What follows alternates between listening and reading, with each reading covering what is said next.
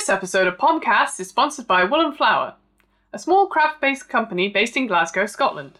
Wool & Flower evolved out of various craft interests in Australia and brings together wool, plants and pattern. As well as reclaimed tweed pouches and colourwork knits, their focus is on naturally dyed yarns in small batch, one-off colourways, inspired by and sourced from the natural landscape of Scotland. Wool & Flower incorporates a variety of different bases, from woolly, bouncy native Shetland, perfect for colourwork and cosy garments, and luxury fine-gauge blends that held together work beautifully to form complex textures and subtle colours. Wool & Flower can be found at woolandflower.com and at yarn festivals around the UK and Europe.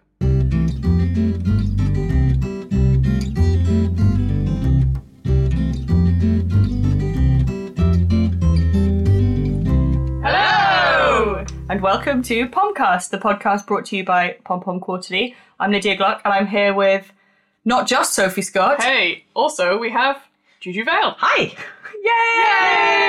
Yay! So you heard Juju on, well, you've heard her on many podcasts, but on the previous one, which was recorded at Pomcast Live. You've also been a guest host with me at points. Oh, yeah? You remember that? Wow. I just met Pomcast memories, and you were our first interviewee. I was. I rambled on for like 3 hours, I think. That was great. It's really good fun. Yeah. Yes, but now we have you here as co-host, I guess. Woohoo! Yeah. Yeah. And, well, we like having you here anyway, just because it's great, but also because you guest edited Pom Pom issue 22. I did. It was so fun. It was so fun, and it looks pretty great. Yeah. I was just saying, we were looking at it again, and I was like, this is very nice. That was reassuring. So the theme of this podcast, is Juju and issue 22, I guess. Which rhymes, so that's good. Yay! Juju. 22. Oh, yeah. And also, rhyme. the 2-2, I just thought with the Juju, Ooh. like two. Oh, and- yeah, because you gave me the Ju logo squared. idea of Ju squared. Yeah, J-U squared, because my name is spelled J-U. Yeah. Just for clarity there. Yeah. The many layers. So, yeah, that's right. Well, wonderful. We should probably catch up with a little bit of news. Now that's the introduction. Mm-hmm. News. Pomfest happened. Yes. You probably caught up with the Pomfest recording we did of Pomcast Live. I think it goes without saying we say thanks again for all the people who came. All the people who came and did helping. Some people did both of those things. And everybody who was involved kind of behind the scenes beforehand, and our lovely sponsors, and of course Pomcast Live folks. So much fun. I really had a great time. You might have noticed. There's so much you in the background, like, yeah. Going, woo! I had a little bit to drink, I think. But I really enjoyed that. I want to do that every month. I think we should do a touring knitting themed pub quiz every month. Hey. Would be We're waiting for the me. bookings to roll in. Yeah, and, come on now, babies. Yeah. You know you need us. Those of you who run, I don't know what, like community centres all over the world. In North America, it would be like Legion centers. Do you know what those are? You know, they're always like there's no windows in them because nobody's allowed to see the legions, and they still smell of smoke. You know, after all these years. So that's what we're looking for, guys. That's what we're aiming for. We're branching out into another project now. But yeah, it was really, really fun. But you'd give up the magazine, wouldn't you, to do that? I mean, you would, wouldn't you? Whoa. This is a discussion not for recording. Okay. But yeah, people who couldn't make it to Pomcast Live but would like to see such a thing, where do you live? Australia? Great! How many of you are there? Can we come? That'd be great. Yeah, okay, I'm actually thinking We could be like My Dad Wrote a Porno. Let's just go thinking. get it. Yeah. Well, that's what I'm saying. I think, there needs to be more knitting-themed entertainment. Like, that's what we did, essentially. Yeah. We made fun of people who didn't knit. That was amusing. That was very amusing. I still keep laughing about my dad just saying, pardon? That was good. Yeah. After the first question, that was good. And your sister gave some excellent answers. Oh, she's good. She's good comedy She's a good. value. I mean, I'm biased, but she's good. Okay, Scott. Anyway, we should say if you missed out, not only can you listen, you can buy like loads of fun merchandise now in the Pom Pom so shop. much fun merchandise. Really cool enamel badges and tote bags and pouches And the show guide, And the which show has guide. Oh, cool games on the back of it, as well as a very cool guide to craft and knitting related things in Northeast London by Animalts, which I have yet to go to all those places. That's why you need the guide. That's why you need the guide. All the information. So that's pompommag.com/shop. where you can also buy the magazine. Who'd have thunk it? So Juju, issue 22, that's in the shops. Yes. Really full of a lot of pattern and texture, isn't it? Yeah, that's right. That's true. That was what I was going for, is I love pattern and I love color. But I mean, I think probably almost every issue of Pom Pom celebrates lots of color. Apart from issue 16.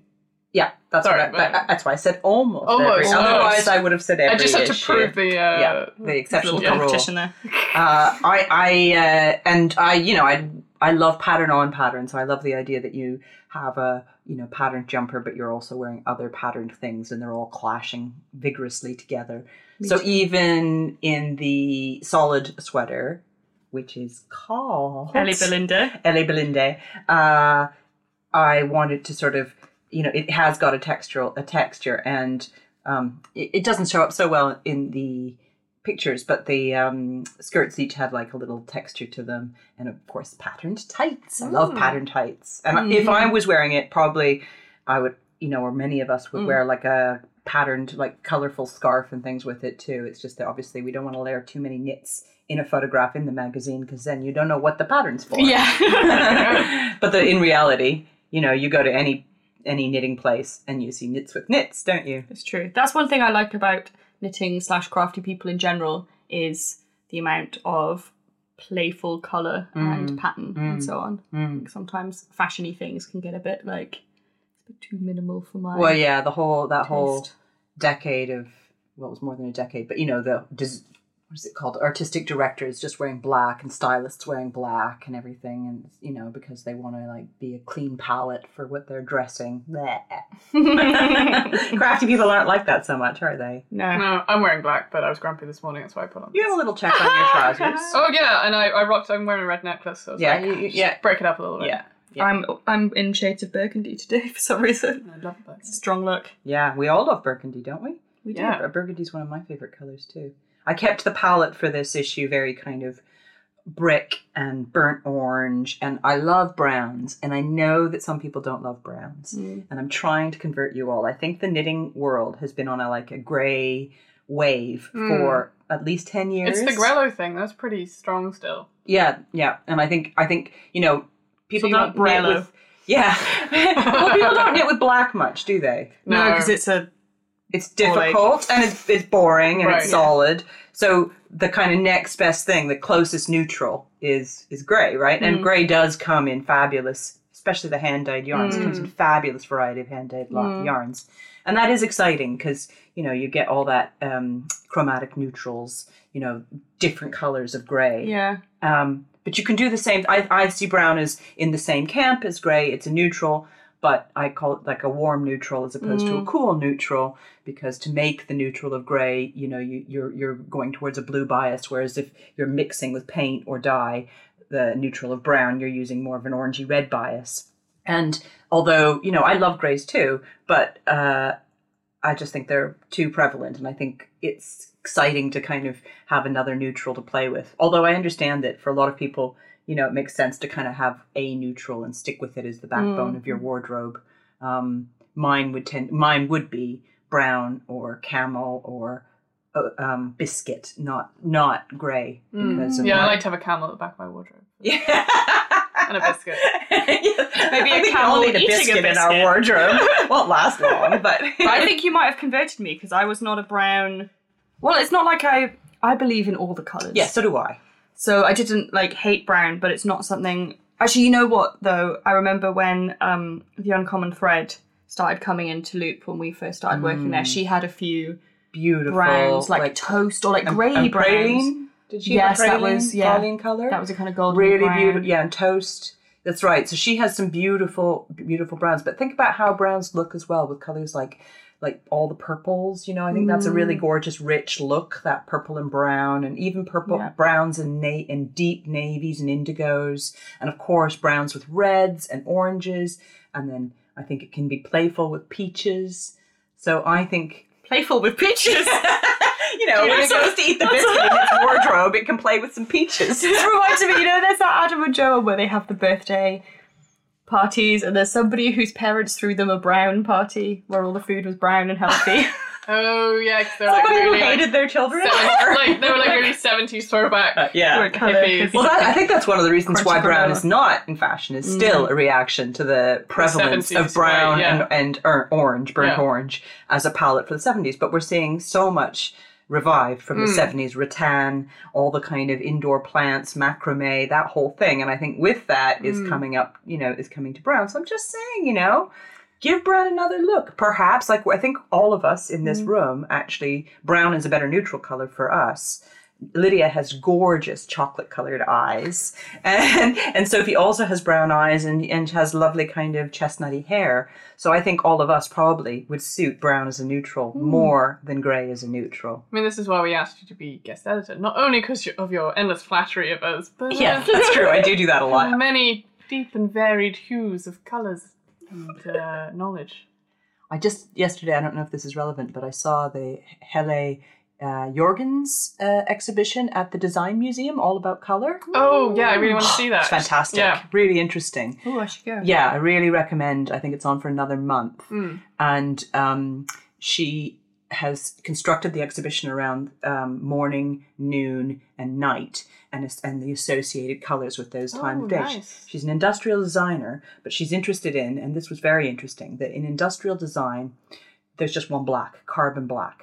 That's the most economical and stable black to produce, right? Whereas if you're a painter, you don't usually use a black from a tube. You mix a black, right? You mix your deepest red and your deepest green together, and you get all these rich blacks. And there's a whole spectrum, like I was saying about chromatic grays. You can have the same thing. You can have chromatic blacks.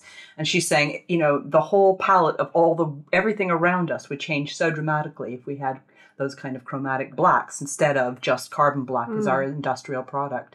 And she's interested in the whole idea of less stable colors and allowing them to change with the age of the product and the time of day. And I just thought, and the whole exhibition is about looking at color in these different times of day and different lighting conditions. And it's really fascinating. And it got me thinking a lot about how it applies to knitwear, actually, and textiles. Yeah, because I remember some of the most interesting colours that I've seen in both hand-dyed and just like even kind of dyed in the fleece or wool beforehand, or, are the ones that are almost black. Like you get like really dark greens, like really, really, like with the new John Arbon. I was just thinking Devonia. that. There's a, what I thought was a black, and I thought, oh, that's a bit odd. And you look at it, and it's blackberry, and the halo of it is red. Yeah. And it's almost purpley, but like such deep red tones as well.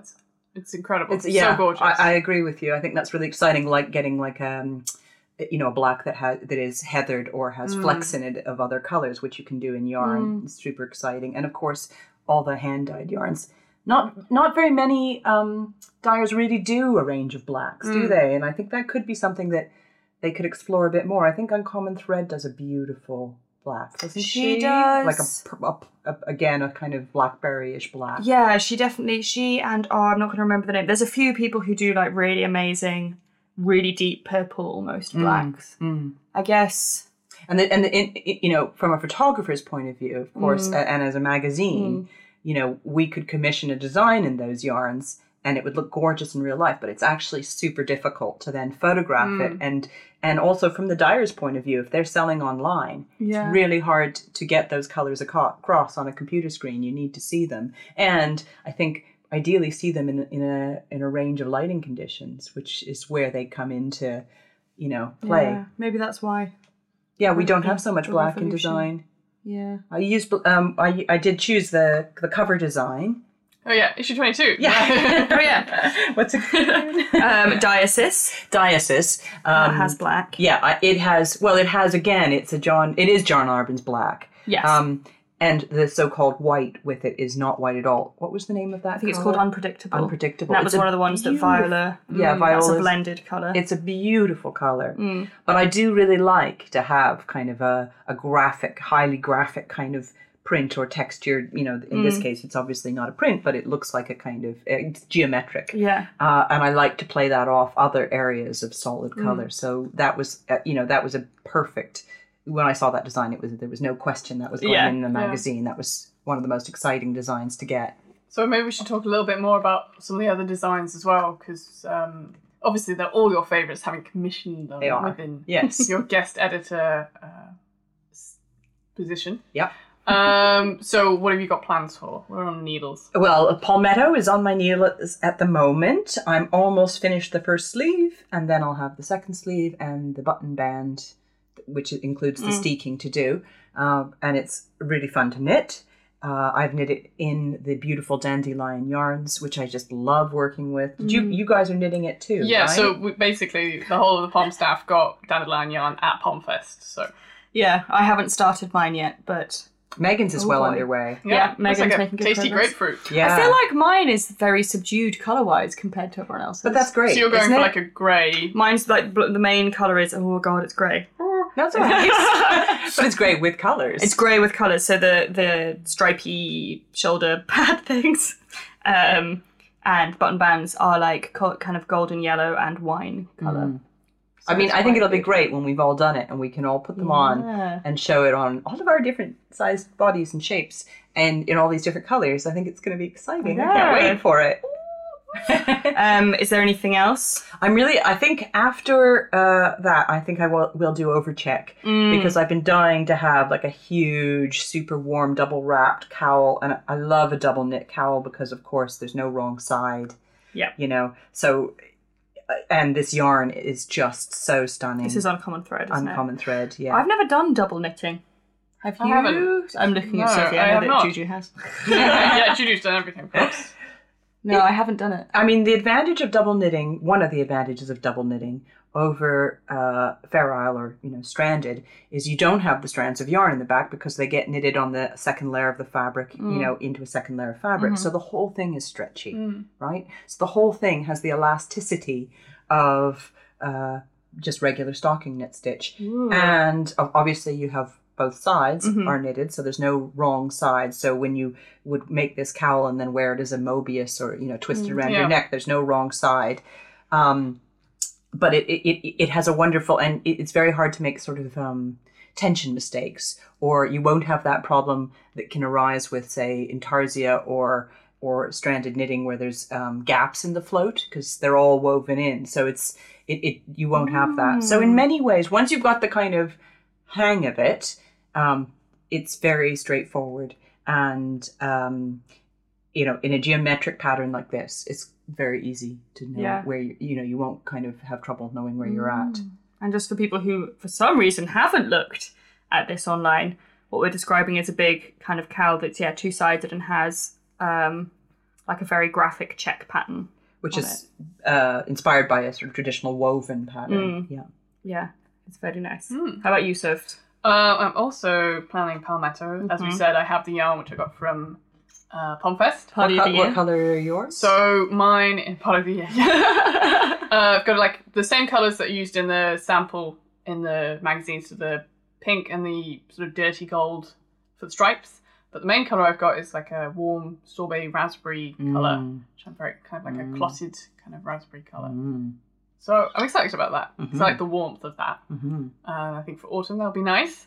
I've also got my eye on an Ellie Belinde, but Me too. that's as much as I've got my eye on it. I was like, yes, I will knit you. So I also have my eye on this, and I am having yarn dilemmas. This being Ellie Belinde. oh right, Which is yes, I think we talked about it a little bit. It's kind of like a boxy jumper with the cable bit over the Really main lovely texture. trunk part of your jumper. And then it's got a nice little detail on the sleeves, like the same pattern echoed again. But yeah, boxy, kind of easy to wear. And it's knit in a 4-ply. All right, so you have wool woes. I have wool woes. And I'm going to ask what would Juju do about what I yarn was just to thinking, use. I think that would be really nice in like kind of a natural coloured wool, like a cream naturally coloured. Well, I was thinking maybe Spindrift could yeah, work. yeah, because- that's what I'm thinking. Something quite that references kind of Guernseys, Yeah, because I think the problem... I've done a few swatches of various different yarns, and that particular texture pattern can get lost quite easily because it's not a strong cable. No. It's just like little kind of one-stitch cables, basically, like little travelling stitches. It kind of gets lost if the yarns that I've tried that have any kind of ply that's sort of visible, it just... And they're gorgeous yarns, but it's just not the right combo. So then I was thinking what is going to work, but because I still want that kind of woolly wool effect. Yes. Because I know that something like a kind of superwash merino would I do wouldn't stitch it in definition, that. but it wouldn't suit the feel No. of the jumper. So we've got, for this, the orange version is the Shillister. Oh, the And best then- yarn. We love and it wouldn't it have looked lovely in a fleece cloud Shillister, which is their natural coloured Shillister. It just that would kind of be so. Maybe we can scrounge up some from collector Maybe. I've got the stashes. double knit, but I don't have the full Ah, plaid. Right. yes. And then the brown version is little grey sheep. Gorgeous. Yeah. Really lovely. But yeah, so maybe some kind of spindrift. Or maybe a little grey sheep in just one of their paler colours. Yeah, to like really. Spindrift would be nice. So it's like a pure Shetland yarn, so it's woolly. woolly. Right? Yeah. Yeah, but I would wear that probably with an undershirt Sure. underneath of it most of the time. Yeah, I'm pretty immune. I'm quite lucky. I'm quite immune to the Yeah. scratchy wool. Yeah, I don't mind either. I could wear it with just a tank top underneath it. The other, Wouldn't even bother with that. Just Ooh. yeah. I mean, I want to make the cover star. Yeah, me too. Oh, Colours. yeah. It's great. we should definitely make a Yes. reference. Oh, we both thought at the same time. Good. We should make a reference to this amazing widget that's on Alice's website, who designed the cardi. Mm-hmm. What's the website, Liv? It is knit burrow. So knit, BURO.com, and then it's /patterns/diocese, but we'll put the link on the show notes for the peoples. Basically, you can select different colours for different colours. You can change the colours and have a look and try them out on this little widget. So yeah, it's a because- picture, like a schematic of Yeah. a jumper, and you say like, well, I like the black, but maybe our background colour I'll have as a mustard. Or Lydia's now playing on it, and we've got a what's that, like a black band at the bottom? Or No, it's kind of a teal, Teal. very Okay, dark teal. teal. I'm going to change that top bit to a pink. Oh. No, that's red. No, not that. This is what you're actually thinking of, isn't it? Is a gold and burgundy. Well, check? I liked the idea of doing so in the, like we were saying, there's black and the kind of pale, unpredictable colour, which isn't Yeah. white, but kind of it's a high contrast. I was thinking it would be cool to maybe do something with like the two main colours being, I don't know, like burgundy and pink, or burgundy and yellow, or like orange and pink. I don't know, I wanted it to be almost, you know, like when you look at something and it makes your eyes hurt. Ooh, that's pretty. Sorry, I'm just watching So Lydia watching me play. play. And so if you wonder what we're actually doing when we're recording Yeah. this podcast, this is what we were doing. Oh, that does make my eyes hurt. That's good. I like that. But she's going for very different colours than it's shown in, and it's quite. This is a great widget. That looks like Yeah. fruit salad now. So Yeah. Looks like what salad? fruit salad, like the salad. sweets. That's okay. Fruit salad's nice. I Okay. like fruit salad. Anyway, so we highly recommend if you want to, even if you don't. Yeah, just play on 100% this. plan on Just play making with that, it, yeah, It's just for colour really combos. fun. All colour work patterns should come They with this should, widget. shouldn't they? I can do this. I have the technical abilities. Cool, man. Yeah, so I want to make all the things. Can I make them all? Yes. Can I have a sabbatical to make them all? Sure. I would make more things too. I probably will over time Yeah. make everything. Because I'd also love Probably to over make... time make everything. Yeah, right? I want to make Nancy Marchant's scarf as well, Orbison, because I haven't done... First of all, because it's gorgeous. And again, you've got that kind of almost double-sided... It's not the same as doing double knitting. But That's because of right, the tuck yeah. stitches, you get a kind of interesting fabric that looks different on both sides, and where neither side really looks like a right or wrong side. And it's not something I've done lots of, so I'd be really intrigued to have a go on it. The thing I like about this sample is that it's shorter than most scarves I'd probably knit, but it's so warm with like the shibui mohair that's in That's it. right. It's also, she's combining different yarns together, Yes. holding more than one yarn at Yeah. a time. So I think the fabric would change radically depending on how you sure. approached that, which is always interesting and probably good for people like me who have lots of odd colours in their stashes, who want to sort of, figure out a way to play with them and use them. That's a good point. It would be a really good stash. It would be a buster good, one. yeah, because you could even do the yellowy bits at either end could be two separate colours, for I was just instance. gonna say that, yeah. And that would be quite interesting, I And think. if you had enough, because there's a sort of yellow, it's all running through the whole lot, but in the middle to tie it together, you could have just one, like the blue would That's right, work yeah. into both ends, or just completely different ends. Yeah. That would be nice. Yeah, too. I chose this because I just thought it was exciting to have all these different kinds of subtle textures playing off each other, and I do like a stash buster. Gotta boss that stash. So copies of issue 22 are now around the world at stockists and in letterboxes. If you haven't got yours, you can get it on the online shop. The digital version is also live, which is exciting. Hooray! So if you have technology, pop it on there. And also in other POM world news, we're doing a Wool Journey knit along. You can find more information on that about that on the Ravelry group, which is called Pom Pom.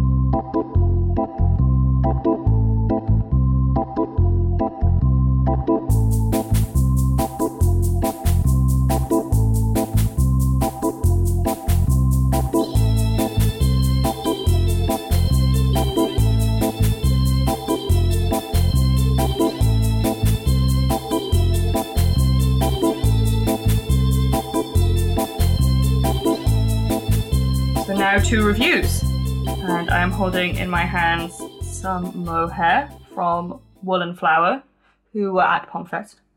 They were. That's where I bought this yarn from. Exactly. So I'm knitting with them. And they're also our sponsors for this episode, so thank you to Wool and Flower. So we touch a thing. The thing is plant dyed, yes? Yes, so Wool and Flower, if you've listened to our sponsor message, which of course you have, you'll listen to this podcast. She specialises in plant-dyed yarns, and this is her plant-dyed lace-weight kid silk. So we've got a lovely mix of mohair silk. When I was saying to Juju earlier, you're like, what have we got? What, 70-30? 70-30? Yeah. Well, they're almost all 70-30. I know, but you were just like, yeah, you didn't even have to look at it. You're like, oh, it's probably that, isn't it? Well, yeah, there we go. And she was right. Yeah. And the colour we've got here is dye with indigo and cochineal. It's beautiful colour. You get really like beautiful. an intense electric-y blue, but there's also that warmth of the pinky red. It looks great with Lydia's t-shirt, Oh, it which is does. sort of like an aubergine brown, Yeah, I'd say. that's true. See, That is see a what good I'm saying combo. about lilac and purples and browns? Love it. Yeah. Maybe we should try and get some kind of picture of this for the... Anyway. Yeah. So what is this? What is this? What am I making? Yeah, what do you make? So I'm doing sort of like a mohair loop on the bias, which I've discovered is really easy to knit on the bias. So I'm just decreasing one and increasing one at the other end. Mm-hmm. I've got a little provisional cast on. It's kind of just making it up off the fly. I just wanted a big mohair tube. Gotcha. So that's what I'm going to make. Yeah, you don't really need anything more complicated than that for a beautiful mohair yarn. You It know- does, Yeah, it does that's the true. talking, and you'll get a lot of use out of something like that. Yeah. Because this kind of colour will go with many things, including what I'm wearing Yeah, right yes. now. But Well, I of really course, like because you've knitted on quite large needles as well, it's quite lacy, so you can also sort of see things through it, which is then you can play Oh, it changes with the that. colour, of course, yeah. So it went for 6.5, if anyone's asking. Yeah, I have to say about Jules' stall at PomFest, because that, Beautiful. beautiful. She had great big swatches of dyed fabric hanging up in like big kind of strips, and then little bunches of flowers and plants and herbs and sort of things that she'd used to dye. Visually, I found it very appealing, and then I bought yarn. That was the story. And also, so she did a kind of knitter's guide to Edinburgh? Glasgow. I know, I was going to say Glasgow, and then I was like, wait, second guess myself. No, she did a knitter's guide to Glasgow for us because she lives and works there, and she works in a garden. The botanical Gardens. gardens. Yeah, and so she grows a lot of the dyes that she uses herself. Someone who's very like involved in the process, I think. We also had a little mini interview with her. If you go back in the archives of when we were at Edinburgh the first time, we have some mini interviews talking to her about her life and what she does. And yeah, she's one of those people, as many of these knitters and dyers are, who's just switched on and engaged and has such a passion and joy for what she's making. And I'm very pleased that I have a little bit of her mohair. Yes, So- I'm pleased to be holding it. Yes. I wish you were making it for me. It wasn't a big hint, was it? But we have some kind of exciting way for people to get their hands on this yarn, We yes? do, yes. I mean, after talking about all that and how happy we are, you could be happy too. We have a little competition on the blog, so head to pompommag.com and you'll find the podcast section there and the blog. And we have 2 skeins from Jules of this colour that we've all been raving about. You can be like Sophie. Be cool as me. Just be like Sophie. Yeah, have a little look on there. I'm just looking a little closer Yeah. at this yarn, and it gets better. Yeah, because there's little You can flecks see of the little cochineal in tiny it. I do. flecks of the How cochineal. many meters are there on that? There are 420. Yeah, 50 So grams. It was a 50 gram ball. Yeah. yeah. So you can do a lot with that with mohair. Yeah. You'll get you might even have enough left over for Lydia to have one too. And also, Jules makes lovely pouches out of recycled tweed She is. fabric. She is. She is a tweed. Just They're as an aside. lovely, yeah. So we like her very much. Yep. Her details can be found at woolenflower.com. So that's woolen, 2 O's, 2 L's. Flower, 1 L, 1 O. You've lost me on the spelling. WOOLFLOWER.com. Okay. But we'll put a link on the website. Yeah, so it's that's so easier. much easier. Yeah.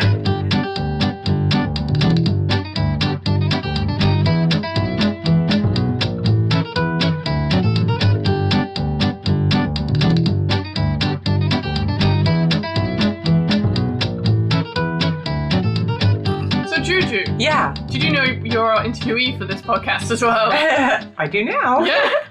Yeah. We have already interviewed you, as previously said. You were our first ever interviewee, and you were excellent, as you always are. So we're not going to necessarily do so much of the, like, when did you start knitting? Who are you? Chit chat. What are you doing here? Why are you here? We thought we could talk to you more about the issue 22 inspiration, which we already talked about. There was a lot of pattern and a lot of kind of browns. Mm-hmm. But also I wanted to talk about the like handmade wardrobe and the sewing elements that you brought in. Uh-huh. And just kind of do a deep dive into Juju's cool Where were issue. you when you were asked to be guest? What did you think? I was probably in bed, where I usually am. Cool man. I thought, yeah, I'll do that. There, that's Good. it. And there is the interview. There you go. End. Yes, so we've already talked quite a lot about some of the patterns, but I remember, so there's also various articles, of course, in that issue of the magazine, including a Merchant & Mills one from when we went to visit We had them. fun, didn't we? We did have the fun. I think we wish we'd had even longer there, even though I think we got there for like 12 o'clock or something, but We were there for quite a while. feels like we could have like stayed a few more days. In Rye this is, because not only did we have a really fascinating conversation with Caroline, the owner of Merchant & Mills, and Who are haberdashery fabric pattern people. Yes. We had a good peruse of her shop. We did. And a nice little quickie in an antique shop or two. We could have spent a lot more time. It was lovely. And I think, Sophie hasn't heard the end of this, but basically I've finally taken up sewing. Yay! And it's more or less because Juju inspired me to. That's great. That's like my mission, my job here is done. And now you have it in magazine form to Yeah. inspire other people's. Yeah, so if you don't know, I sewed most of the clothes, all the clothes in the issue 22, that the knits are styled with are all hand sewn, and I sewed most of them myself. I borrowed the occasional sample from Merchant & Mills and one from Ray Stitch, I think. But mostly I got on my machine a week or two before the shoot and zoom, zoom, zoom, zoom. And because I really wanted to showcase the idea that not only are we knitters, but we are makers and we love the process of making. For me, that doesn't stop at knitting, and I think that's probably true of many of your readers. You know, either they crochet or they sew, or they might quilt or embroider or draw or do something else. And Do carpentry, any number kind of things. Yeah, dyeing. Yeah. Lots of people must be doing playing around with a bit of dyeing.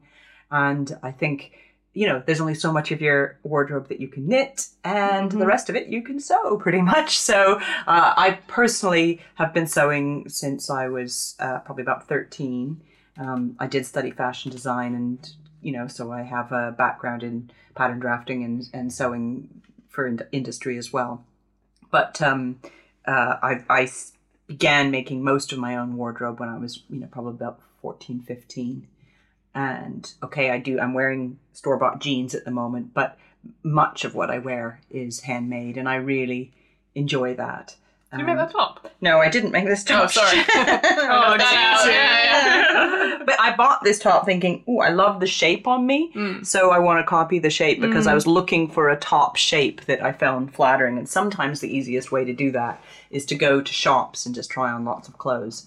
So I do that, and then I don't buy things mostly, but occasionally this is a good quality silk top, and it was not bought from a cheapo high street shop, so it's not fast fashion, it's slightly slower fashion.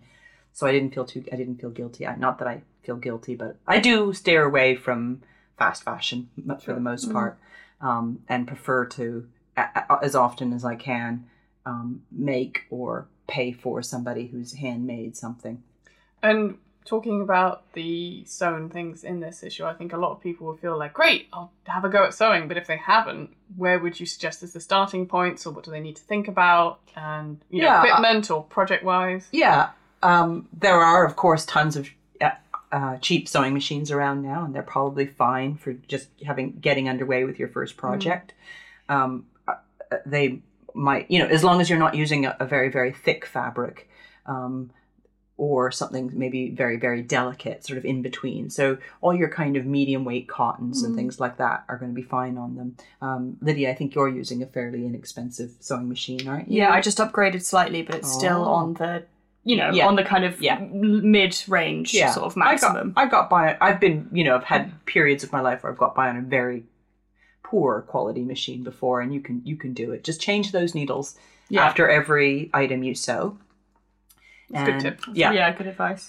Because that's true no matter what kind of quality your machine you're sewing on. But I think people don't realize how frequently, the needle can just get blunted or just get a little fault in it, and they don't cost much. So just get that needle out and get another one in there. And it will improve your stitch quality. Get that needle out. Yeah, do that. And then, if you have a local sewing shop that can teach you a basic class, I think that's a great idea. You did that, Lydia, didn't you? I already... So, like, my level before pre-Juju coming in and inspiring me was that I had a sewing machine that I could thread and use to sew straight lines, but I'd never made anything massively successfully on it. So I did a class that was, like, make pyjama bottoms, and then I did another one to make a skirt, and with those two, the things I got from it were like how to read a commercial sewing pattern, which I had no idea how to do. Like knitting patterns. It's a unique language, and it helps to be inducted by a knowledgeable person into how to decipher them. It's the sort of thing that you probably could figure out, but it's a bit less painful and a bit faster to just ask a question. Just say, is this how I should do it? I imagine now that everything is on the internet, so it's easy. I mean, I didn't have that when I was starting out sewing, so you can just look everything up. I tend to not even read the patterns, and I think that's probably common of people at my experience level. You use the pattern as you cut it out the way you cut it out. You might make alterations as you cut it out, and then you just sew it from your own knowledge of sewing, because there's a logical construction method, just as there is with knitting. But I highly recommend that you choose a very, initially a couple, one or two maybe very simple patterns, and you just repeat them many, many times in different fabrics, maybe with slightly different details, and build your confidence slowly, because I don't think you can make a very simple skirt or t-shirt in a lot of different fabrics, and it looks very different. So, and it can be a backbone of your wardrobe. So, for me, an A-line skirt is a flattering shape. You've made a dirndl skirt with a slightly gathered waist, and that's an item of clothing that you wear. Oh, all the time. Exactly. Yeah. I think most of us have something like that, be it a long-sleeved scoop neck t-shirt or whatever. And then just get comfortable with that one thing, and then, build out from there. And it doesn't have to be complicated. There's so many garments you can make that don't need a zipper, for instance, that are just slip on over your head. A lot of us love to wear like a tunicky dress, and that can really, you can find so many more interesting fabrics and do so many more interesting kind of details to it if you're making it yourself. Not to mention you can make it fit better, because commercial clothing is made in to specific bodies, and if you're not exactly one of those specific bodies, well, too bad.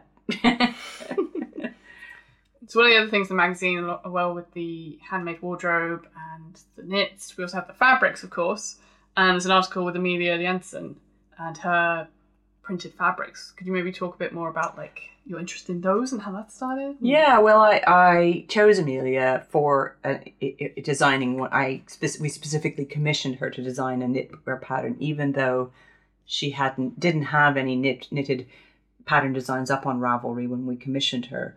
I'd seen a lot of the things that she'd been knitting for herself, and the printed fabrics she'd been printing for herself on Instagram. I mentioned this in an article I wrote about her in the magazine. Yes, this is Palmetto, the dress that's styled with Palmetto. That's right. Her fabric. That's right, yeah. So it's a digitally printed silk fabric. And I asked her, when we commissioned the sweater if she would make me a fabric to go with it that I could sew a garment from. And although she does a lot of screen printing, she offered me this fabric which she had digitally printed from one of her designs, which is, it's very simple shapes, so it has akin to a screen printed fabric, but it allows her to work with a base that isn't white, so it's kind of all blues and greens and oranges. 80s Aztec is what I call it. Aztec? 80s Aztec. 80s Aztec. That's probably a pretty good description. And it's a lovely, lovely silk fabric, really easy to sew with. And I made Style Arc was the sewing company who provided the pattern for that. And I did alter the pattern slightly because I was expecting to have a model that was larger than the one we actually ended up getting. And she was going to be having a larger boot, shall we say. So it is slightly oversized on this model, but it's a great dress. It's got great pockets in it, which you can't necessarily see so well in the magazine because I very carefully matched the pattern across the pockets. Ooh. Yes, that's something that I haven't tried yet and scares me. That magic stuff that I showed you, the fusing tape, is your best friend for that. For matching things, Yeah. but it's when you're cutting it out that it confuses me. Oh yeah, transparent tissue paper is what you use. So yeah, we'll talk about it. Yeah. There's We'll magic. talk. There's Yeah. trick. Just as there is with knitting, there's a whole series of tricks. Mm-hmm. And sometimes you don't have to match the pattern across there. Yeah. I might not have, if the dress were for somebody like you, Lydia, that's very petite, I might not have worried so much about it. But as I was making this dress for a larger woman with large hips, I didn't want there to be like a contrast in the hip area, right? Which is what would have happened if the pattern had been mismatched over the hips. Your eye would be drawn to the mismatch of the pattern there, and that maybe isn't what somebody who's larger might want, Mm-hmm. So for instance, if it were somewhere like, if the pocket were somewhere, no, that doesn't make sense. I was going to say if the pocket were at the neckline, no, but say there was a collar or something, I might allow the pattern to be mismatched there because that would be an area where you'd want to draw the eye to. And then so in the article that you wrote, there's like cool pictures of how Amelia does her designs and kind of examples, and then a little bit about digitally printing fabrics, which I know is something you've been experimenting with. I have, yeah. I've just been, I will be making, Amelia inspired me, because it's something I've been thinking about for years. There's tons and tons of places that will digitally print your fabric from your designs now, and they will print as little as a meter, and the prices are really reasonable. So I was like, this is what I've got to be doing, because my one holdback with sewing is that I can never find the kind of amazing prints that I really, really want. So I have started playing around with designing, and then I've been sending off my designs to various companies, and they will make up just like a little A4 letter paper sized sample for you to see how it comes out. And I'm comparing different fabrics with different processes of designing and color palettes and so on. And yeah, if you follow my blog sometime this autumn, I'm sure I'll be posting things there'll be pictures of what I've done. Very exciting. It is exciting. It's just like another way in which we can kind of control our design. And they have, a lot of these companies you can design a print and then they'll send you a made up like bathing suit or t-shirt or pair of leggings already made in it. Wow. I know. I mean, and they will also, it's fantastic. They will also, so you do your design, and then download it onto their website, and they'll show it on a bathing suit on a model. And I mean, I don't have that model's body, so that's like, I don't know how they can ship that to me, but it's like, it's amazing. You guys would love it. I know, we're kind of like stunned into silence about the possibilities now. We're both like thinking about it. So. Yeah, no, you guys were, I'm sure it's how all these people, did you see that Trump bathing suit where somebody took Trump's face and they put it on their bathing suit and they allowed kind of the woman's body to distort the shape of his face? I'm sure that's how that was done. It was so, I kind of wanted it. But they, leggings, Lydia, like wardrobe staple. Heard Lydia just whisper leggings, like, leggings. Yeah. Well, because I guess, the idea of being like, just the kind of beginning of learning to sew, I was like, this is so exciting because a lot of my wardrobe is like long skirts, basically, long, brightly coloured skirts. And I often buy things secondhand because I like that. And you can get a lot of big, long skirts that way as well. but then, you know, haven't always been able to find the fabrics that I like. Yeah. So now I can choose them. And then next step, design the fabric or dye the fabric, which is another thing I was thinking that's about. right. Because in your editor's letter, you said that you feel most like yourself when you've made everything that you wear. Yeah. And I was like, that is such a nice thing. Because you're just like a walking canvas, aren't you, Yeah. for your ideas and your perceptions of color. Obviously, it takes time, but there's nothing wrong with wearing the same thing all week. You know, I don't leave the house much. Well, and Anna Mott Well, I was says gonna that in say, her yeah. article, doesn't she? Yeah, does she as well? Like, more or less Yeah. says, like, one of the things, she was saying she thinks one of the things about oh, yes. why people tend to wear neutrals is that because it's not as noticeable if you're wearing the same thing day after day, whereas if you've got like a really bright pink skirt with like yellow polka dots and, you know, a bright blue jumper, then that's noticeable and people will know. Yeah. But people just need to be more chill about wearing the same thing. I wore this outfit yesterday. Well, I often think of you, Lydia, in striped leggings. You have some great sort of striped leggings and jeans and stuff like that. So I could see you kind of printing some leggings that had maybe some interesting kind of stripe happening and things like that. Many exciting Lydia possibilities. I'll tell you what I'll do. I'll send you a picture of one of the bathing suits that I've designed for the website. Yeah. Would you like that? Yeah, definitely. And you can see sort of like, you know, what it would look like. It is my body in the picture, by the way. For the listener at home. I make winked. some custom bathing suits now. That's brilliant. It's fantastic. Yeah. You could just wear bathing suits. Yeah, why not? Why not? With big poofy skirts. Yeah. But you My were saying, leggings. Sophie, that you maybe wanted to do a bit more sewing as well. Just because I won't stop talking about it, you're just placating me. Yes, Lydia, I mean, like sewing. I think it's funny because when you were like, I discovered sewing, and I kind of feel like, cool, because it's a thing that's been in the background for me, which has kind of been replaced by knitting, which is not a bad thing. So I'm like, I do all the knitting now. I think it's the portability of knitting that's kind of taken over for me. I would only like sew when it's like a special occasion where I'm like, right, I'd like a dress for this occasion. Yeah. And like the last big project I did was maybe like when I'd finished uni, because I had the time, you know. I think a lot of people complain about sewing, how much sort of setup and knockdown it takes too. That if you're cutting something out, you need a big table, and that is all true. Whereas knitting is portable, works well in small spaces. You can talk and socialize as you do it. It's a different sort of... It's a very different activity. But I've realised, so I live in an absolutely tiny flat, and it's shared, so it's not, you know, the small amount of space that I have in the living room isn't just my space even, and my housemates have been very, very nice about me taking over the living room. And I've just had to get into a routine of, it's quite a small dinner table, you know, I'm just using the space that I've got, and it isn't perfect. No. You know, I have to keep, every time I finish sewing, I have to put everything away, put the ironing board away, put the iron, you know.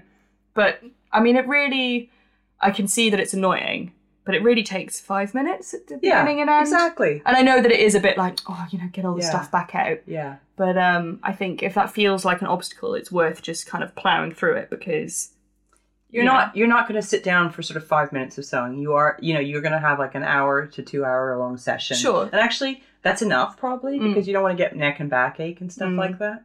So I think, you know, it's something that you just sort of set aside some time and you do it, and then you also have your knitting. Of course. And that's your portable project. And there we go. Let's go make something, shall we?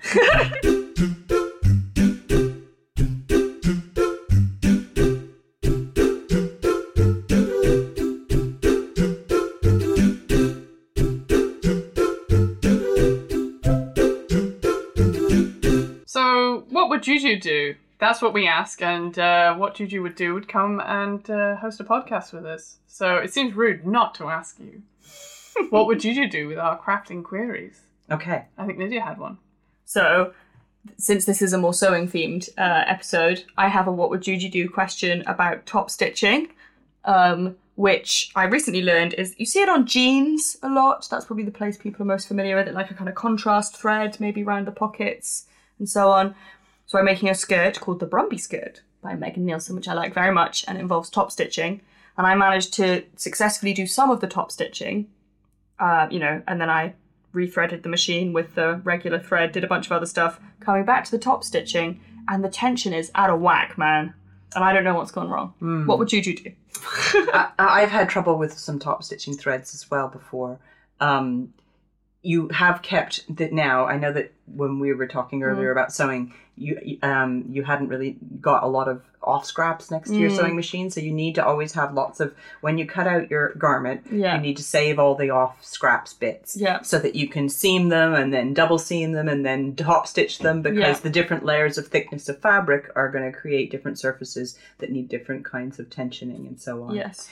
If you had tension that before that was working and you don't now, then you need to check your needle is your first thing. You may need to replace the needle. And then you want to see whether it's the bottom thread or the top thread that need to be changed, by which one's creating the loose thread. If you need to, you know how to adjust the tension of your needle with your dial. Easy. Your bobbin should sit inside its bobbin holder. Do you have a bobbin holder? Is it that kind of a machine where it comes in a little casing? No. Oh.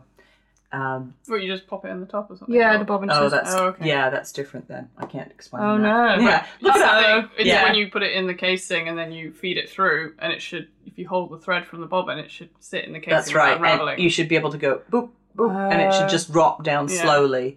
But it's not likely. I would say the needle.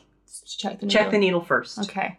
I'll do that. And also actually thinking about it is it's the top stitching around the zip, so I guess there's an extra layer of fabric That's there. what it is. And your cheaper machine as well will have more difficulty with that. Yeah. Yeah, that's where you'll start to see the difference in quality of a machine. And if you want to come around to my house and top stitch that, you can. Maybe I will. Do you have any what would you do questions? I had a knitting question. Very good. So I was knitting a cardigan and I've knitted the front and the back, and although I checked my measurements, it's kind of stretched out, I think, because it's a seamed piece. This is Tania, which is from issue 20, which I finished. And I think I know the answer, but I'm just going to go through the process to see what would Juju do. Okay. So the front and back are knitted, and I'm going to seam it all together. And it seems that it could be a little bit too long in the length. But because I've knit it bottom up, I don't feel there's like an elegant way to then alter that length. I'd have to sort of undo it, and undoing from the cast on, I feel that's a bit kind of clunky, and then I feel like maybe I need to cut it if I'm going to adjust it. But then I also feel I need to sew the entire thing, block it, and then let it just sort of be a cardigan to really know if it's too what long. I'm going to do. Is there ribbing at the bottom? Yes. So you could, in theory, cut the ribbing off and remove a few, or cut above the ribbing to the length you want, and then pick up and knit down. Yeah. Yeah. That would be what you want to do. The stitches won't match exactly you'll kind of get that when you're going. effect, Yeah, exactly. Yeah. When you're going in the opposite direction, so you'll need to start the new knitting from the top of where the ribbing goes down, and the only way to do that is to cut it off and do that way. Yeah, I would be tempted to sew it together apart from the ribbing, so just leave the ribbing on little sexy slits at the side. Yeah, exactly, and try it on, and block it, and try it on, and then see what you think. But not sew up the ribbing, because then you can quickly and easily remove what you need to and knit to the length you want. Because then I was thinking, there's no reason I couldn't just do the ribbing sort of not in the round, but all in one, exactly. from the fronts and the back. That's right. Yeah. Yeah, so that would be the logical way to do it. Could you chop off the ribbing and then graft it further up? I mean, that's a bit more of a... I was thinking of that, but I don't know, it feels like that's more faff than and I think knitting it might be more of... seamless. Sorry? It would be I mean, I guess, but who's going to know? I don't think it would be more seamless, because I think the grafting is more likely to be an obvious change. Yeah. Because you're already probably changing needle sizes. Yeah. So it's better to it's easy to pick up and knit in the opposite direction, and the ribbing that's going to be fine. And you might even have changed stitch count slightly at the ribbing. Possibly. No, okay. But it won't matter. It's a valid point. Yeah. So that's the logical place to have a change. Okay.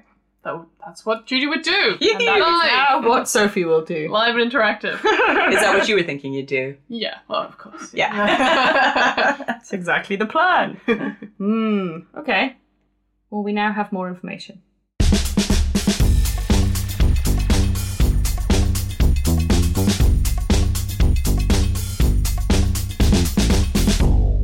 So now we will go into the final section of the podcast, where we like to list things in threes, hierarchically, for your amusement.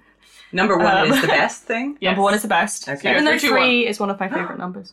Okay. Anyway, yes, so for this episode, with our craft guru here with us, we're going for a more technical bent, and we've decided to do top 3 crafting tools. And that can be interpreted in many ways. Doesn't have to be knitting. Could be knitting. Doesn't have to be of the textile craft variety, I suppose. So it's quite broad, but I think could be interesting. So do we want Juju to go first? I think we start with Juju, definitely. Okay. Oh, so It's quite tricky, isn't it? it's tricky because you're saying it can be like for any of the things, well, and I mean, do maybe many different things. That's true. I mean, maybe we should make it more specific. I don't know. Textile things. Okay, textile Yeah. things. Because otherwise I'd have to say Otherwise. things like sketchbooks and pens, and Sure. you know what I mean? Okay, and then we're getting into just general. Okay, yeah. Yeah. Textile crafts. Okay. Top 3 tools. Okay. Top 3 tools. Can I preface this by saying I think it's good to have as few tools as possible, because especially with something as portable as knitting, the more tools you're reliant on, the more you're stuck with carrying junk around you don't need. So if I've got like a hairpin that can do as a cable needle, fantastic. I try to make double use of as many things as possible. I even prefer yarn that you can break rather than cut, for that reason. So I just want to start with that. Okay, Very good. right. Yeah, good to know. Yeah. Well, I mentioned this before, and it's knitting relevant. I mentioned this in a previous podcast. Scooby-Doos. Those little plastic lace things that are hollow on the inside, little tiny tubes that kids used to weave lanyards out of and are sold in packs of 50 and 100.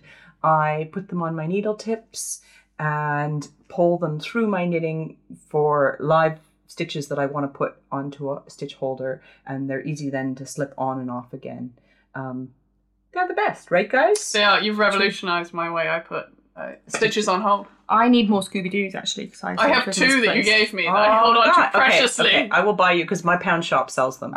So my pound shop sells them, by, I think they're 50 or 100 in a pack. So it's brilliant, right? Yeah. And I recommend buying 50 or 100 because, again, I do stuff them like literally. I put them under the sofas the cushions in my sofa because nobody knows, and then I always have one, right? Yeah, and they aren't gonna like hurt you like a pin. And then I think I was showing Lydia in sewing. I'm really keen on the fusing tape. So this is number 2, Yeah, right? Number two, yeah, which is yours is called Steamer Seam. Steamer Seam, yeah, and it comes in different widths and so on. Both sides are fusible. And so on. And so, is that another? No, I mean, Oh, I made it's a very pun. She make it Sentient punning machine, Sophie Scott. I've been kind of quiet for a bit. So I think there may well be a brand called So On too. Right, so I'm that's sure, why I thought you were like, you were plugging another sponsor. Continue, please. Yes. So I use it for, so often you can even buy it in the corner shop for like people who can't sew to just hem their jeans. Basic needs, yes. Yeah, exactly. Yeah, where they sell all those Safety little pins Yeah, and like little mini sewing sets. And it's great stuff, and even that cheap stuff is fine. That you can just use it to fuse your hems and things like that. But I always use it, and I was showing Lydia this, to fuse hems before I sew them, so that I get a nice, perfect hem without the distortion of pins. And it's really brilliant if you're sewing with knit fabric, jersey fabrics, because jersey fabric can buckle. There's other ways of dealing with that, with walking foots and so on. But brilliant for making your hems. And, you don't even have to sew the hem. You can just leave it like that. Great stuff. So, and that would be what I would recommend as well for putting on pockets, all kinds of things in sewing. So it's a top tip thing. And then, maybe all these things are equal. Maybe I don't really have a top 3. Sorry, gang, because they're different things, right? Yeah. That I really like for sewing. Again, I have one of those huge self-sealing mats and a rotary cutting tool. My huge mat is 6 foot long, so it's the whole size of my cutting table. So it just means I can lay my fabric on my cutting table, and I can lay the down with it. Yeah, I can lay down Lie on it. I can lay the pattern pieces on it, and I use a rotary cutter. I fill up little old, I save like little tins of that mints and things like that came in, and I put all my old Canadian pennies, because you spend a Canadian penny anymore. Sorry. But I suppose you could do that with like francs and any out of circulation currency. fill your tins with those so that you make weights. And then instead of using pins, I weight my pattern and fabric to the table and then just use my rotary cutter to cut around things. I never got away with rotary cutters. I find them too unwieldy. I think I need to just probably practice a bit You more. can also get like smaller diameter ones. Oh, really? Okay. Yeah, so the typical one is 5 centimeters in diameter. But if you're kind of going around lots of small corners, you can get much smaller ones. I think that was because I've used my mum's quilting one, which is just like a big old pizza cutter to do straight lines. She might even have a bigger one because if you're a quilter, they come much bigger. Right. So for clothing sewing, I typically have the 5 centimeter one, and then probably it's like a 2 centimeter one, and I just go between them depending on what I'm cutting. Like that's revolutionary for me. That's good.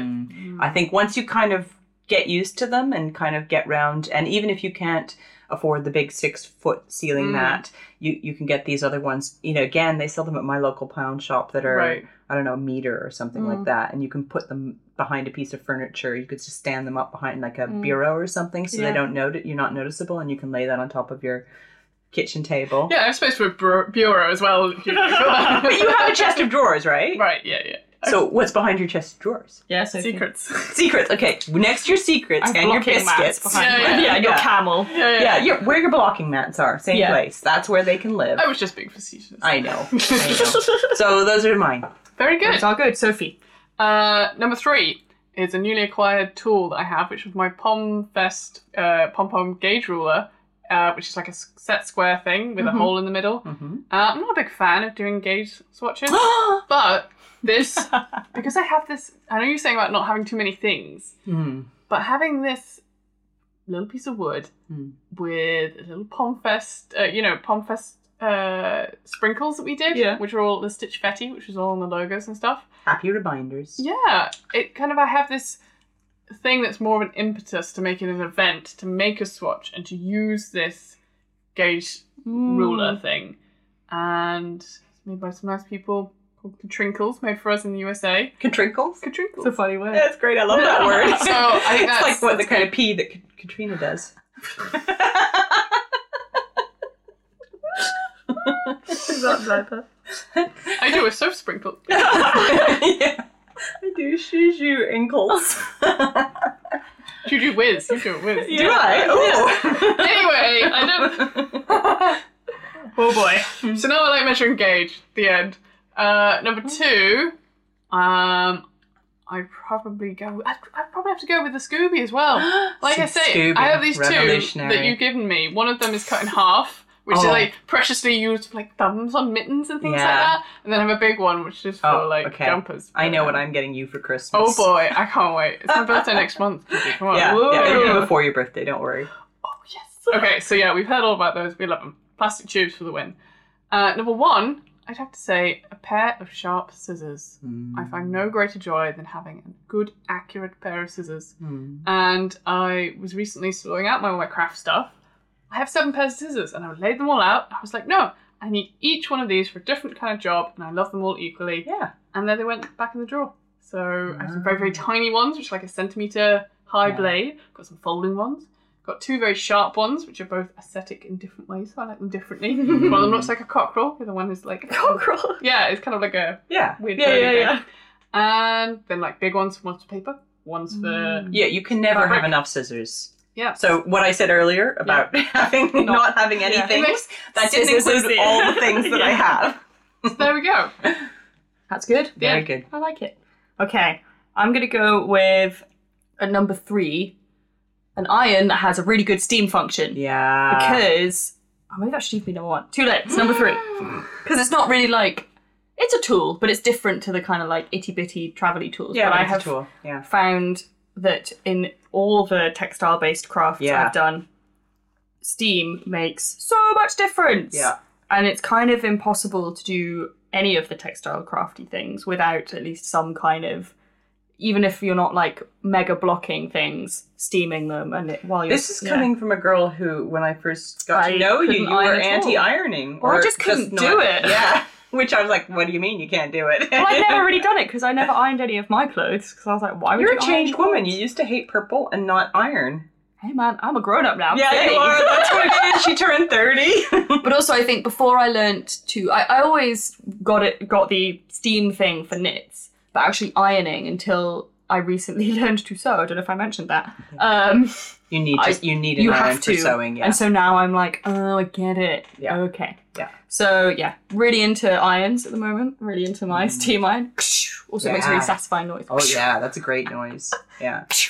Anyway, so that. And then next I have, the next two are quite similar.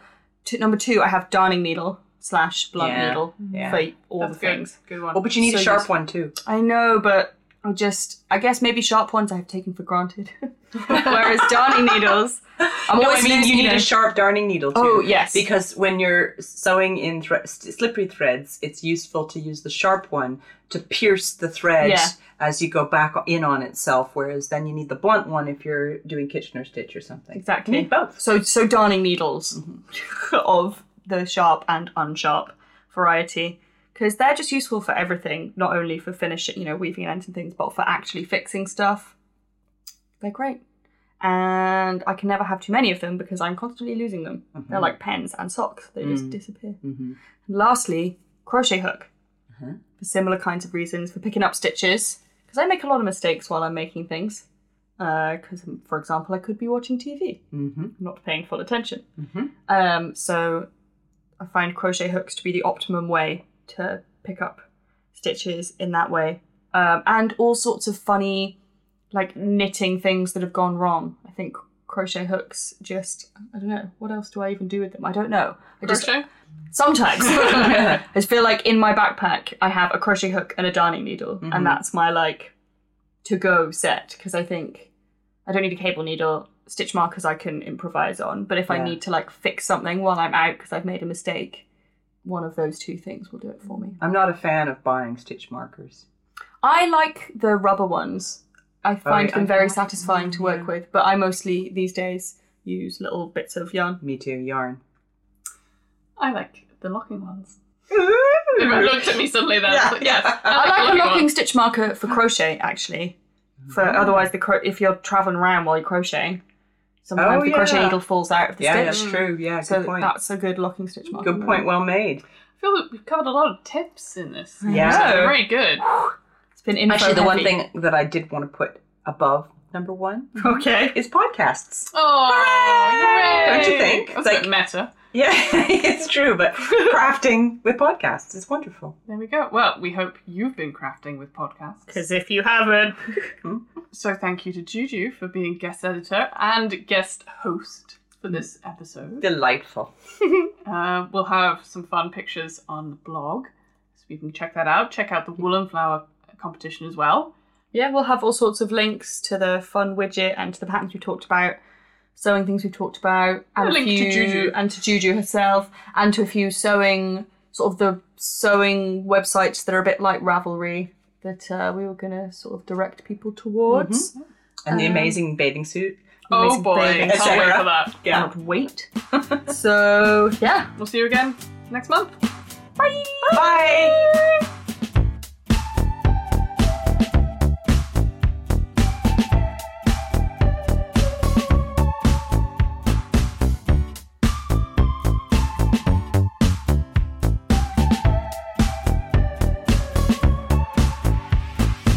Pomcast is produced by Lydia Gluck and Sophie Scott. Lots of help from Eli Block, who created the original music for the show.